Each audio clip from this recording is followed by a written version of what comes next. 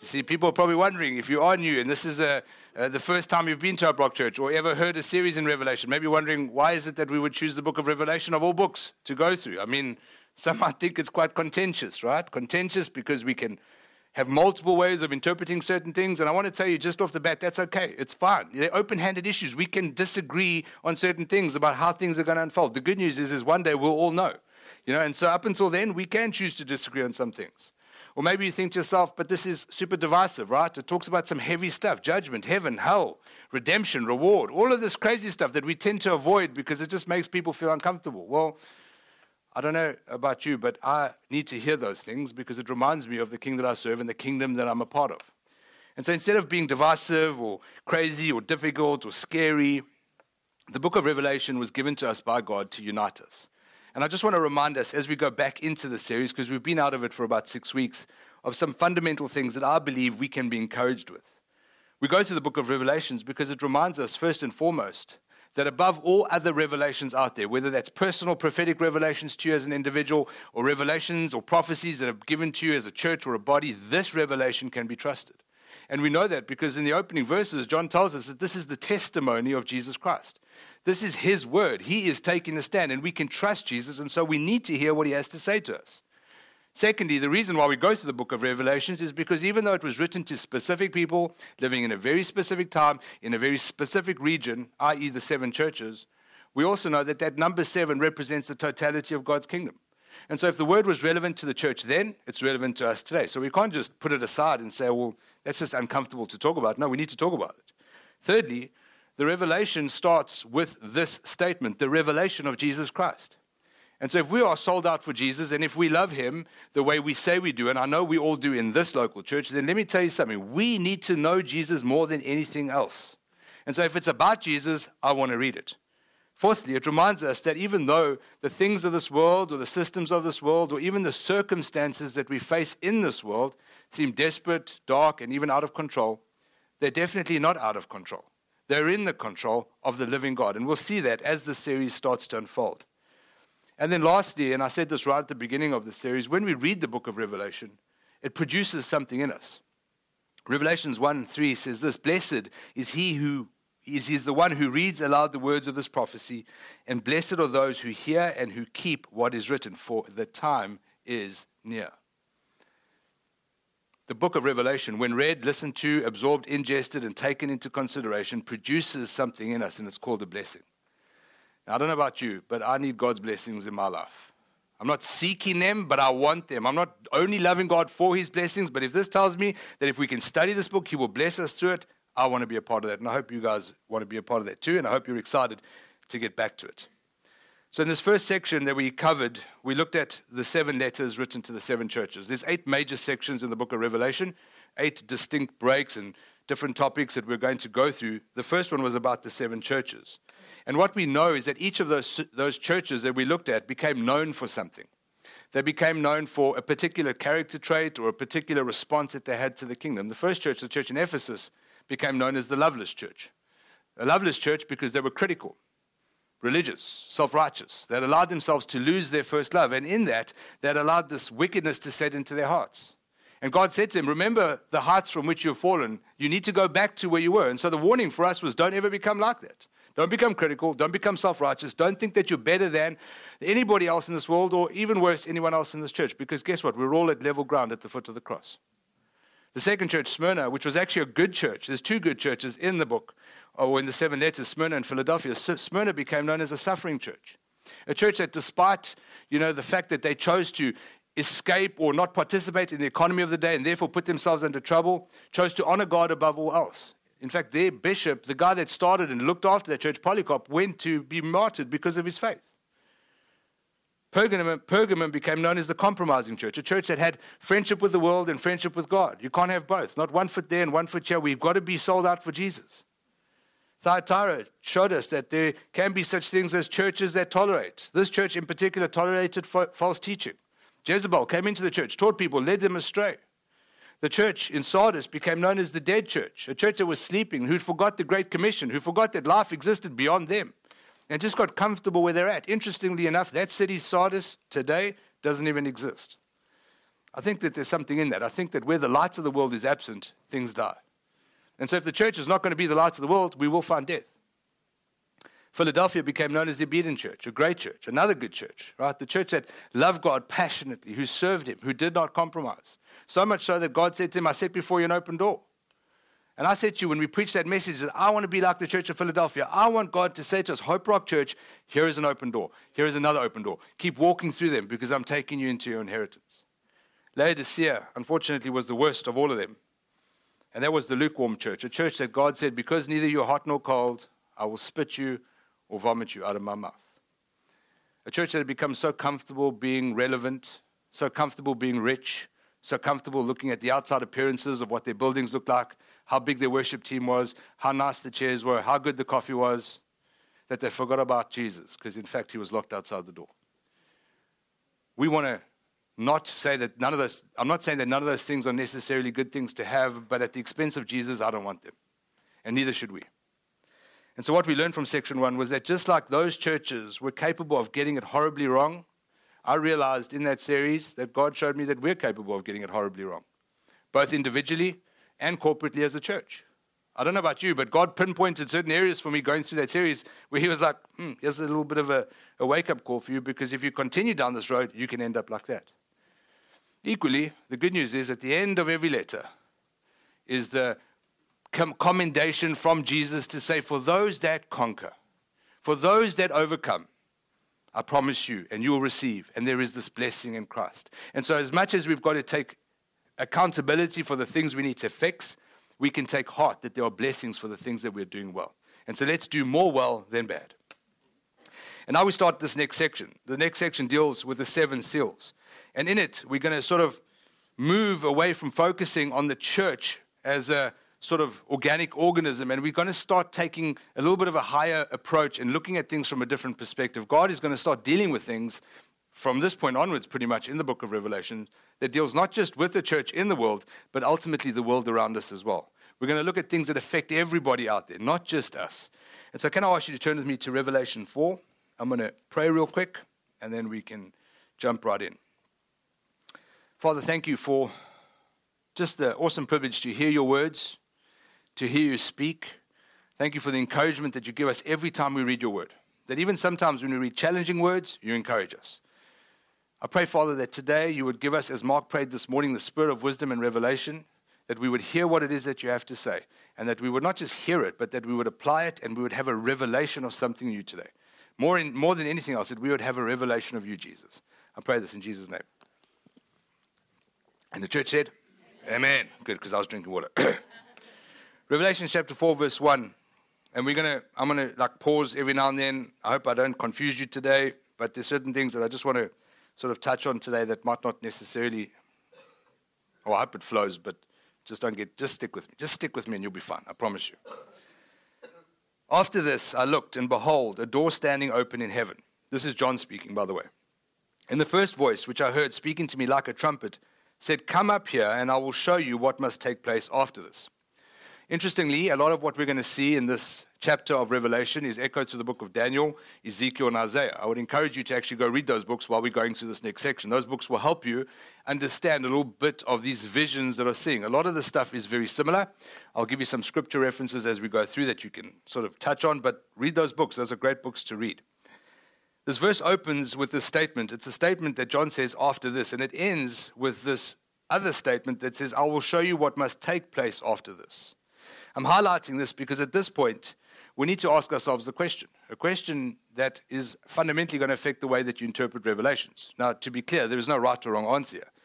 But there's 2 ways that we can look at this. We can look at this as being a chronological sequence of events that are going to unfold one after the other. Or we can look at this from the perspective that this is one event that affects the entire globe that we look at from different perspectives. Now, I'm not going to tell you which one to decide on and which one you want to choose. In fact, I urge you to go study it yourselves. But ultimately, I'm going to preach from what I understand it to be, and I believe it's the latter. I believe that while John is receiving these visions in sequential order, he's getting them from God in order that he's been given them, I don't necessarily think that it deals with the historical order of events. In other words, some events have already happened, some events might still happen, and some events will happen repeatedly throughout the entire age of the church. Another important thing that I want to point out here is John references this voice that he's heard, this voice that's commanding him to do what he's doing now, the voice that sounds like a trumpet. If you remember in Revelations 1:10, in the second installment of Revelations, we read this. It said, I heard behind me a loud voice like a trumpet saying, write what you see in a book and send it to the 7 churches. And what this is telling us is that this section that we're going into, this new section in the book of Revelation, is not some great dream that John had about thoughts that he had or opinions that he had or things that he wanted to tell us. But what we are seeing is that John is continuing with what Jesus is saying to his church. And so Jesus is speaking to us in this section as much as he was in the first section. It's the voice of God that we're listening to. Verse 2 starts. It says, at once I was in the Spirit. So John is having this heavenly vision. He's been taken up into the Spirit. That term, in the Spirit, happens 4 times in the book of Revelation. And every single time we read, I was in the Spirit, John has been removed from what we would understand as the natural world. Paul has the same experience in 2 Corinthians. He says that I was taken up to the 3rd heaven. He says whether I was in body or out of body, I don't know. And the truth is, we don't actually know whether John was teleported to heaven, like Star Trek, or we don't know if John's consciousness was taken to heaven. And the truth is, it doesn't actually matter. What is pretty cool, and this is just not part of the preach, is God took a man who was stuck on an island in a cave somewhere else. So if you ever go to jail, just make sure you ask God for some visions. Please don't go to jail either. That's not cool, unless you're going there for the gospel. But I'm just saying, I thought it was pretty cool that God would take John on this journey because he was stuck.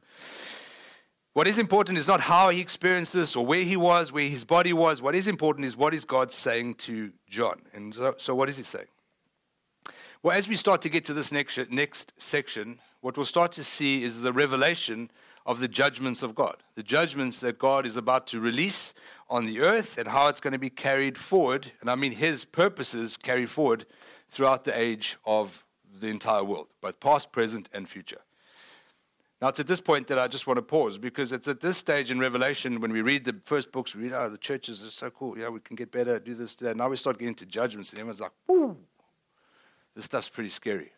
It's at this point in the book of Revelations where we start to get a little bit fearful. I've got to be honest, listening to some of these judgments is pretty scary. Some of these judgments are pretty fearful. Some of them are really hard to hear. But I want to remind us and encourage us of some things before we even get to the judgments. As hard as suffering is, what we have to understand is that whenever the church preaches the gospel of Jesus Christ, when we fulfill our mandate on this earth, when we do what God has called us to do and we fulfill the Great Commission, we know Christ and we make him known, then guess what happens? There's a promise in Scripture. Jesus said to us that if we preach the word of God, we will face opposition, right? If they hated me, they'll hate you too, right? And so what I want to say to you is that suffering is not something that's always to be scared of. Sometimes it's a great honor. It's an honor to suffer for the kingdom. It's an honor to suffer for Christ. Ask Polycarp, ask Peter, ask all the saints that went and were martyred for their faith. Sometimes suffering is a privilege. The other thing about suffering that I want to raise with us is that even though we are not from this world, we are certainly in this world. And that means that at times we are going to participate with the suffering of the world. What do I mean by that? Well, being a Christian doesn't automatically exclude you from war. I mean, just go ask the saints in Ukraine today. They'll tell you very much that they are in the middle of a war. They weren't somehow taken out of the war. They're right there in it.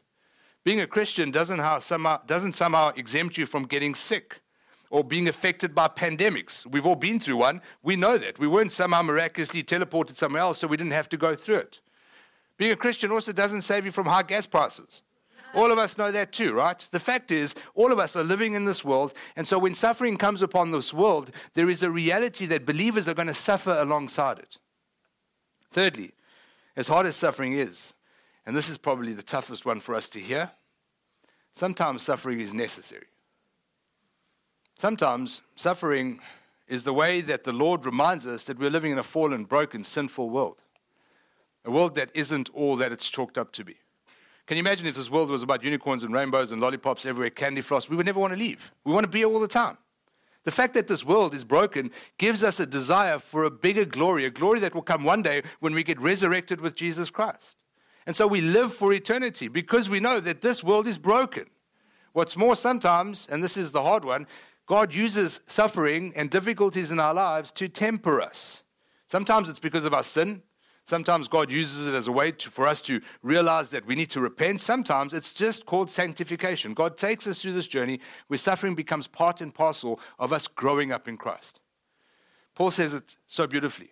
Because no matter why we're suffering, and no matter what suffering we're going through, in Romans 8:28, Paul says, for those who love God, all things work together for our good. Say all things. All things means all things. Not the good, not the nice, not the comfortable. All things means that God will take the hard things, the difficult things, the miserable things, and he will use them for our good. The question is, do we believe that? I'm asking us this question because as we start to read about these judgments, that perspective, that reality of whether or not you truly believe that matters. And I've got to tell you this, the only way that we'll ever really be able to believe that is if we start to take our minds off ourselves, take our minds off our world, off the perspectives of this world, and replace our perspective in a heavenly one. We place our perspective where God wants us to live. He wants us, yes, to be of use to the world, but he wants us to live with a kingdom mindset.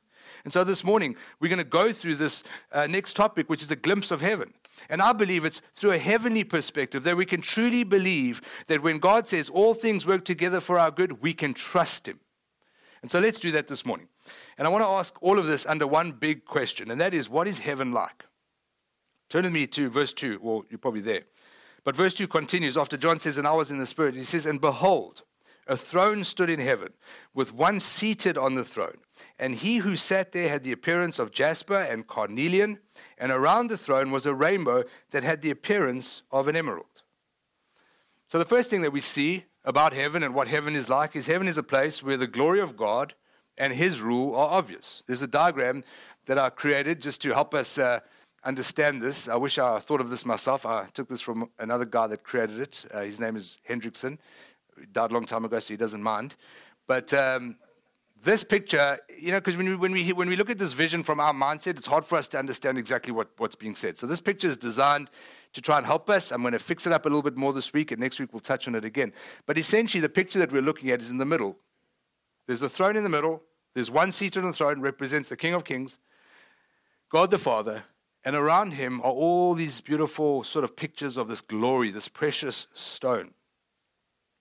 And what John is telling us in this vision that he saw is that heaven, the place that we all aspire to go to one day, but it's not the end destination, I'll get to that a bit later, is a place where God's rule is obvious. God rules the universe from the center of that throne. That throne is where the universe is ruled. It's governed. It is in his sovereign plan to look after every single thing that we see happening in this world, around this world, and all over the world. It is not out of the purview of God. He sees it all, and he's on the throne. Sometimes we forget that he's on the throne. Sometimes we think that somebody else is on the throne, that there is a person on the throne. God is on the throne. John sees this clearly, and he starts to tell us about certain features about God. Now, he doesn't describe God because he can't describe God. Nobody can describe God. We are sinful beings. He's trying to tell us about things that he saw. And so he says that his glory is like jasper and carnelian.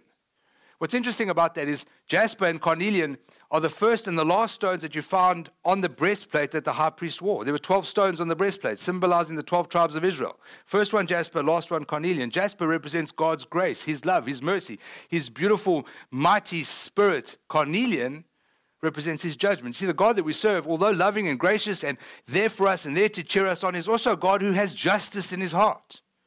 And so he will always bring about his justice when needed. The second thing that John says is there's this rainbow, a beautiful rainbow around the throne. Now, where have we heard a rainbow in Scripture before? The ark. As in the days of Noah. Matthew says that these last days that we're living in will be like the days of Noah. The days of Noah were bad days, depraved days. The world had lost its mind. How many of you think the world's lost its mind? I certainly do. But let me tell you, God called a man, Noah, who was righteous before him, and he gave him instructions on how to build an ark. That ark, by the way, is Jesus. But through this, what John is trying to tell us is as God had mercy for Noah and humanity, God will have mercy for us too. And so no matter how these judgments unfold, no matter how difficult they may be to read, guess what? God will be gracious to his people.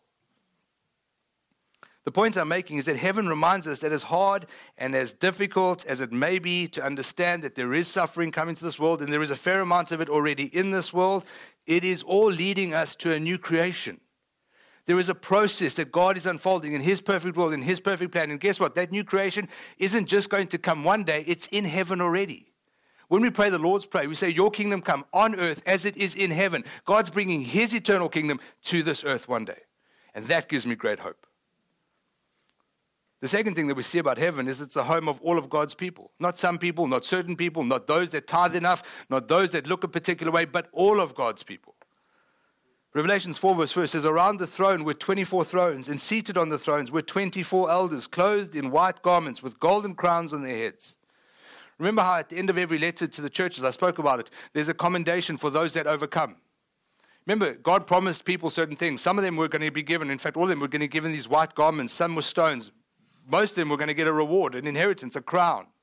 And so these elders that sit around this throne, I don't believe represent angels. I believe they represent the redeemed of God, those who have overcome. But there's some symbolism I want to get to. But here's the deal. They have crowns on their head because they have overcome and they co-rule with God around His throne with the Lamb, which we'll get to next week. The truth of the matter is when we overcome, when we walk into the fullness of the inheritance that God has given us, we will rule and reign with Christ. That's the promise we have in Scripture. All of us combined, the totality of God's people. The symbolic nature of the number 24, not 27, that's a bad number, 24, represents something else. It represents the merging, the marrying of the old and the new covenant, I believe. The 12 tribes of Israel come from 12 brothers who ultimately formed the nation of Israel, who looked towards a promise that was coming one day. They knew that one day the Messiah would come, and they were saved because of that. And then the second 12 are the 12 disciples, the apostles, who built the church together in heaven, united under one common purpose. And what is that purpose? It's the same purpose that we gather for on a Sunday morning, to worship the eternal God of the universe. And the reality that's been conveyed is that heaven is a place where unity exists, where God's people are united across their biggest differences. The enemy wants us to be a people that are consistently isolated, alone, left out. Why? Because we struggle to find unity in the church. But if we truly pray the Lord's Prayer and we say, your kingdom come on earth as it is in heaven, we need to strive and contend to be united in all that we do. In John 17, a passage of scripture that God has been consistently reminding me of, John prays this prayer about his disciples, and then he prays for all of those that will come afterwards. And he says that you would make them perfectly one as we are one, Jesus and the Father. Our relationship starts with our unity in Christ, with God and the Godhead, the Holy Spirit, God the Son and God the Holy Spirit. And then it starts with each other. We work out unity with each other on this earth, but the kingdom is a place of unity. And so if you feel alone, if you feel like, man, there's going to be a season ahead where it's going to be tough, let me tell you, what you need to run to and not run away from is connections, relationship, and community, because that's where our strength is. Obviously, it's Jesus, but you know what I mean. The third thing that we see is heaven is the place where the power of God is manifested. Not sometimes, not in moments, but all the time. Verse 5 says, from the throne came flashes of lightning and rumblings and peals of thunder. It's a Mount Sinai moment. The glory of God has descended. Like I said last week, when the angel came down, the glory of God has descended. There is a fearsome and awesome sight to witness when God descends. Believe me, I think we would all be shaking in our boots, except they never had boots, they had sandals, just to be clear. But this beautiful picture of God's power, His sovereignty, it's the swift judgments that flash from the throne of God. Verse 5 continues, and before the throne were burning 7 torches of fire, which are the 7 spirits of God. Those 7 spirits, if you want to know what they are, go to Isaiah chapter 11. The spirit of wisdom, the spirit of understanding, the spirit of power, the spirit of might, the spirit of the Lord, the Messiah, God. It represents the Holy Spirit. This candle, the menorah, there's a picture there, Dino, wherever it is, just put it up there with a little arrow. There it is. No, that's the wrong picture, bro. Okay, no, it's fine. There's the candle. You can see it. That represents the Holy Spirit. And the reason why I'm bringing this up to us is when we think of heaven as the place where God's glory is manifested, that's great. You're like, man, that's amazing, but we're not in heaven. How do we sense? How do we feel? How do we operate in the power of God? You know what my Bible tells me in Acts chapter 1, verse 8? It says, for you will receive power when the Holy Spirit comes upon you, and you will be my witnesses in Jerusalem, Judea, Samaria, and to the ends of the earth. That dunamis power of the Holy Spirit is accessible to us today. So the same power that shoots forth from the throne is the same power that lives in me. Greater is He who is in me than he who is in the world. And so if we want to experience the power of God, because it's the power of God that transforms people, believe me, we can have access to it. We've got to invite the power of God into our lives. And so no matter what we face, no matter how hard the future may look, we have the manifest presence of God with us because God has poured out His Spirit on us. And how much of it we experience depends on how much we desire. The day we were saved, the Spirit of the Lord came to live in us. But there is a moment in time, friends, when we take our relationship from just having the indwelling Spirit with us to activating the power with us, but that's up to us. We have to say, Lord, show me your power. Reveal more of your glory to me. Use your power in my life, not for my glory, but for yours. The fourth thing that we see in heaven is it's a place of absolute peace and purity. Revelations 4:6, and says, and before the throne there was as it were a sea of glass, like crystal. This sea is used in the Old Testament. It's called the laver, or it's the bronze basin, and it's a reminder of what the tabernacle looked like on this earth. Interestingly, and just as an aside, this picture of the throne that we see in the book of Revelation is exactly the pattern by which the tabernacle was built. When God gave Moses the instruction to build the tabernacle, this is what it looked like. It was centered around the heavenly realm. Go forward to the temple. It's centered around the heavenly realm. And you know what's more? Today, the church, we are commanded to operate in the same way. The laver now is not a basin that we wash our hands in. The laver for us today is Jesus Christ. You see, before the priests could go into the tabernacle, they had to be purified. Before we can enter into the presence of God, we've got to go through Jesus Christ.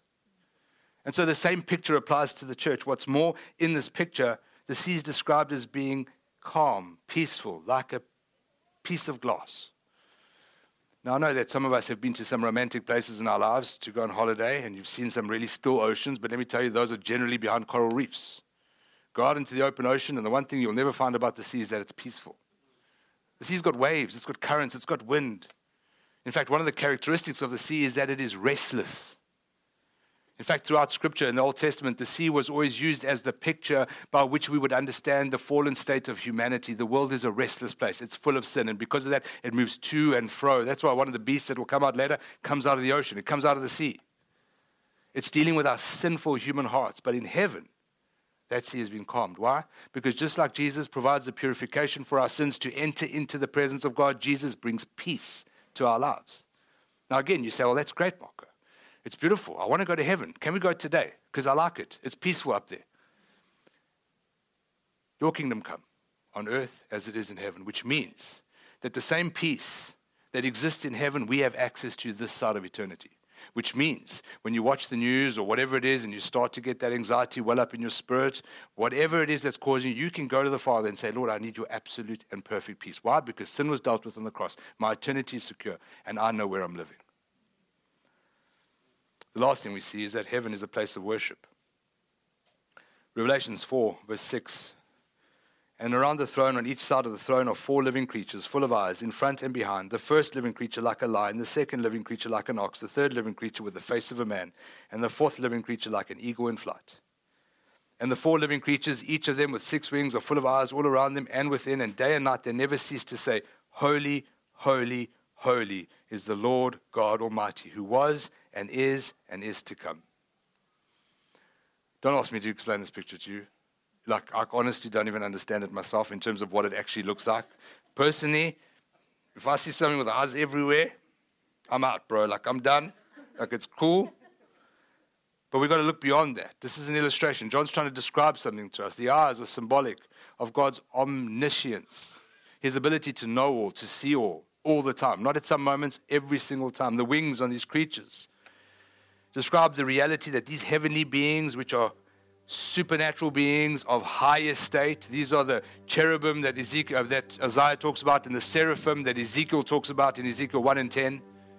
These are beings that are swift. They respond to God's word. When he says go, they go. That's what the wings are. They can deal with God's judgment, execute his will at the drop of a notice. And it's through the all-powering, all-wonderful, all-knowing God that they do that. And they do 2 things that I see in this scripture. First, they show the holiness of God through his creation. It's interesting, these beings are given representations that we can understand here on this earth, animals that are used to represent them. The first is the lion, right? I'm from Africa. We have lions. You don't. You call these mountain lions. They're not mountain lions. They really are cats, like little baby house cats. A lion is a fearsome beast, let me tell you. But it represents strength and honor. It represents the Almighty God. He is noble and he is to be respected. You do not walk into a lion pen. Believe me, you will respect a lion. It is beautiful, but let me tell you, it's a fearsome thing to stand before. The second thing is he talks about this calf or ox. The second being represents this calf and reminds us that God is the perfect servant. Think about it. The ox, the most powerful of all domesticated beasts. What does he do? Does he do anything he does for his own glory? No, everything he does is for us. God is the perfect servant. Man, and it's not the whole man, it's just the face of the man, reminds us that God is perfect in his majesty. God, like us, has a conscience. He can ration. He can think. He can feel. We were modeled after him. We were created in his image. God is the perfect picture of humanity. I don't even want to use that word humanity because he's not human. We're broken. He's perfect. The eagle reminds us that God is perfect in his deity or his deity, whichever one you prefer. The eagle is the fastest bird in the sky and the most beautiful of all the winged creatures. And there's 4 of them. The number 4 is significant. Whenever we hear the number 4 in the Old Testament or even in the New Testament, it's pointing back to creation. The number 4 represents the creation of the world. On day 4, everything was created. The sun, the moon, the stars, all the plants were already put in. It represents the completion of God's creative work on this earth. And then he populates the earth.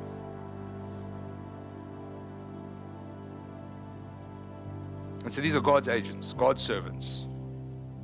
They represent his creation. And they, like creation, worship their king.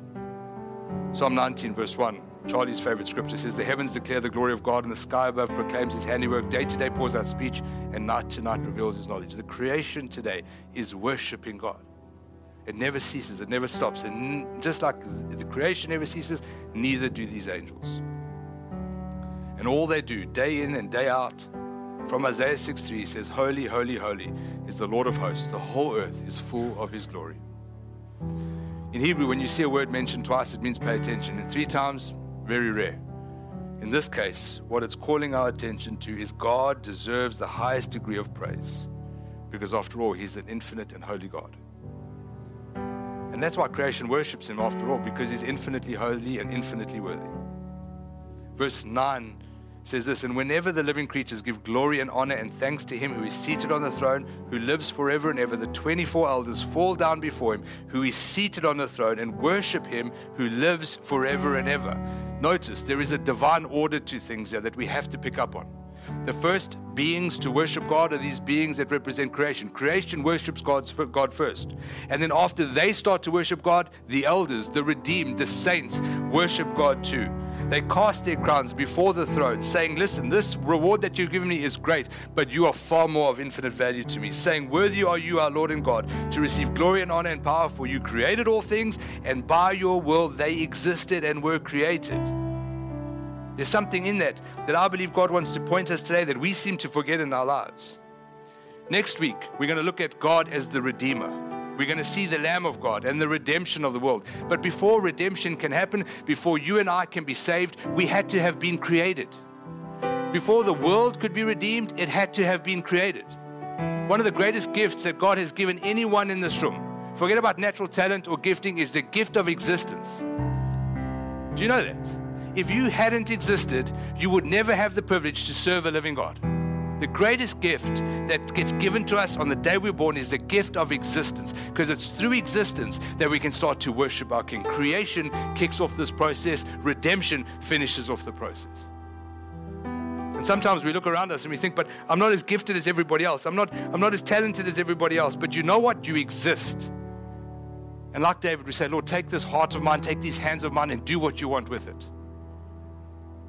And the truth of the matter is this, that because God created you, because God took his infinite time to build you as a unique individual person who is special and different in your own right, just like God took this world and created so many different species, so many different biomes, so many different landscapes, he created all those things. Why? So they would be redeemed. You might look at creation today and think, man, it is hopeless, it is lost.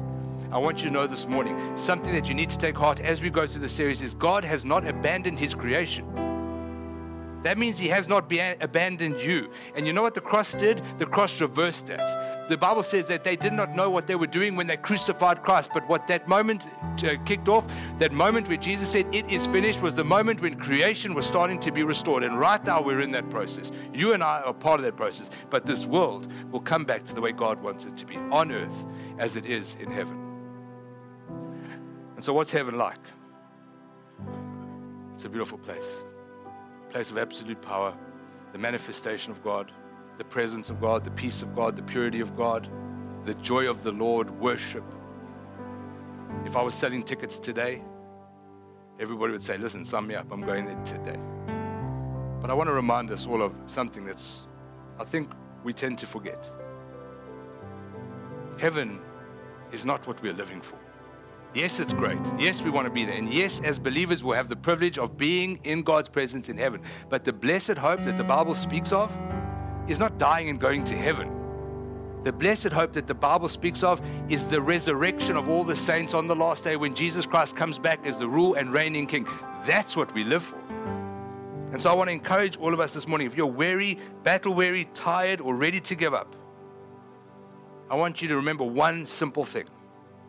Every time we gather to worship God, every time we go to our prayer closets and we start to pray to God, every time we draw on the scriptures for inspiration, every time we communicate with God in the car, every time we bow our knee to the Lord as the Lord and Savior of this earth, you know what we're doing? Is we're pulling heaven right here to this earth. It is here with us. He is with us, friends. He has never left us. He will never leave us, and He will never forsake us. And so throw at us whatever needs to happen, Lord, because we know in this perfect place with you, we are safe, we're secure, and we're in your arms. Amen? Catherine's got a word. I wanted to come share it real quick with the church, and then we're going to pray.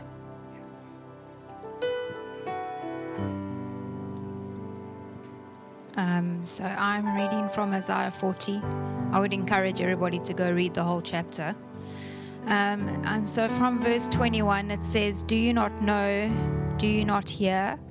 Has it not been told you from the beginning? Have you not understood from the foundations of the earth? It is He who sits above the circle of the earth, Amen. And its inhabitants are like grasshoppers, who stretches out the heavens like a curtain and spreads them like a tent to dwell in, who brings princes to nothing and makes the rulers of the earth as emptiness."